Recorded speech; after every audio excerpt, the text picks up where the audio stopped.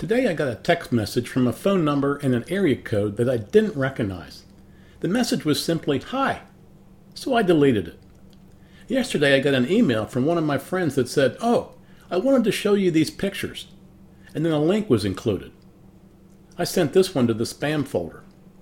Next I saw a Facebook post touting some conspiracy theory with many likes and shares, even from some people I know. It looked dubious to me, so I fact-checked it, and it was indeed false. I'm sure you've had similar experiences. The social media landscape is fraught with landmines of every kind. So I say all that as the backdrop for this podcast on Presence Part 2. My encouragement today is simply in the power and importance of presence. And for those listening to this, I mean presence spelled with a C-E, not a T-S. I mean the power and importance of being with one another, in the same room, beside one another, even face to face. In the 1980s, I read dozens of books on total quality management. Most were written by Japanese practitioners in the quality movement.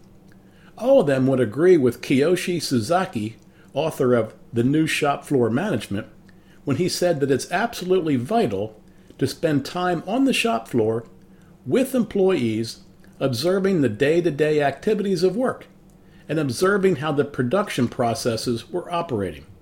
In other words, rather than simply sending down edicts, rules, and regulations to the employees, step away from your desk and go to the shop floor to be present with the employees. Spend time observing their reality, seeing what they see. According to Wikipedia, the term for this is management by wandering around, or management by walking around. It's abbreviated with MBWA, and was first practiced by Hewlett-Packard in the early 1970s. It was made more famous by Tom Peters and Robert Waterman in their book In Search of Excellence, Lessons from America's Best-Run Companies. But listen, my friends, this may surprise you, but God started this practice over 2,000 years ago when he came to earth as the Lord Jesus Christ. He started management by walking around, having compassion on his people, being present with his people, and showing what real love looks like and what real love acts like. Yeah, God saw that sending laws, commands, and edicts to us didn't get the intended results.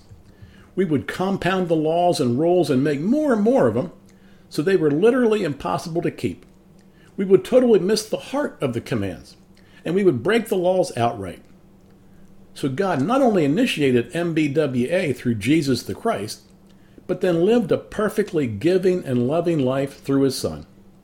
Finally, God paid the penalty for our waywardness through his Son, so that whoever would believe in Jesus Christ would be forgiven and would receive real life, eternal life.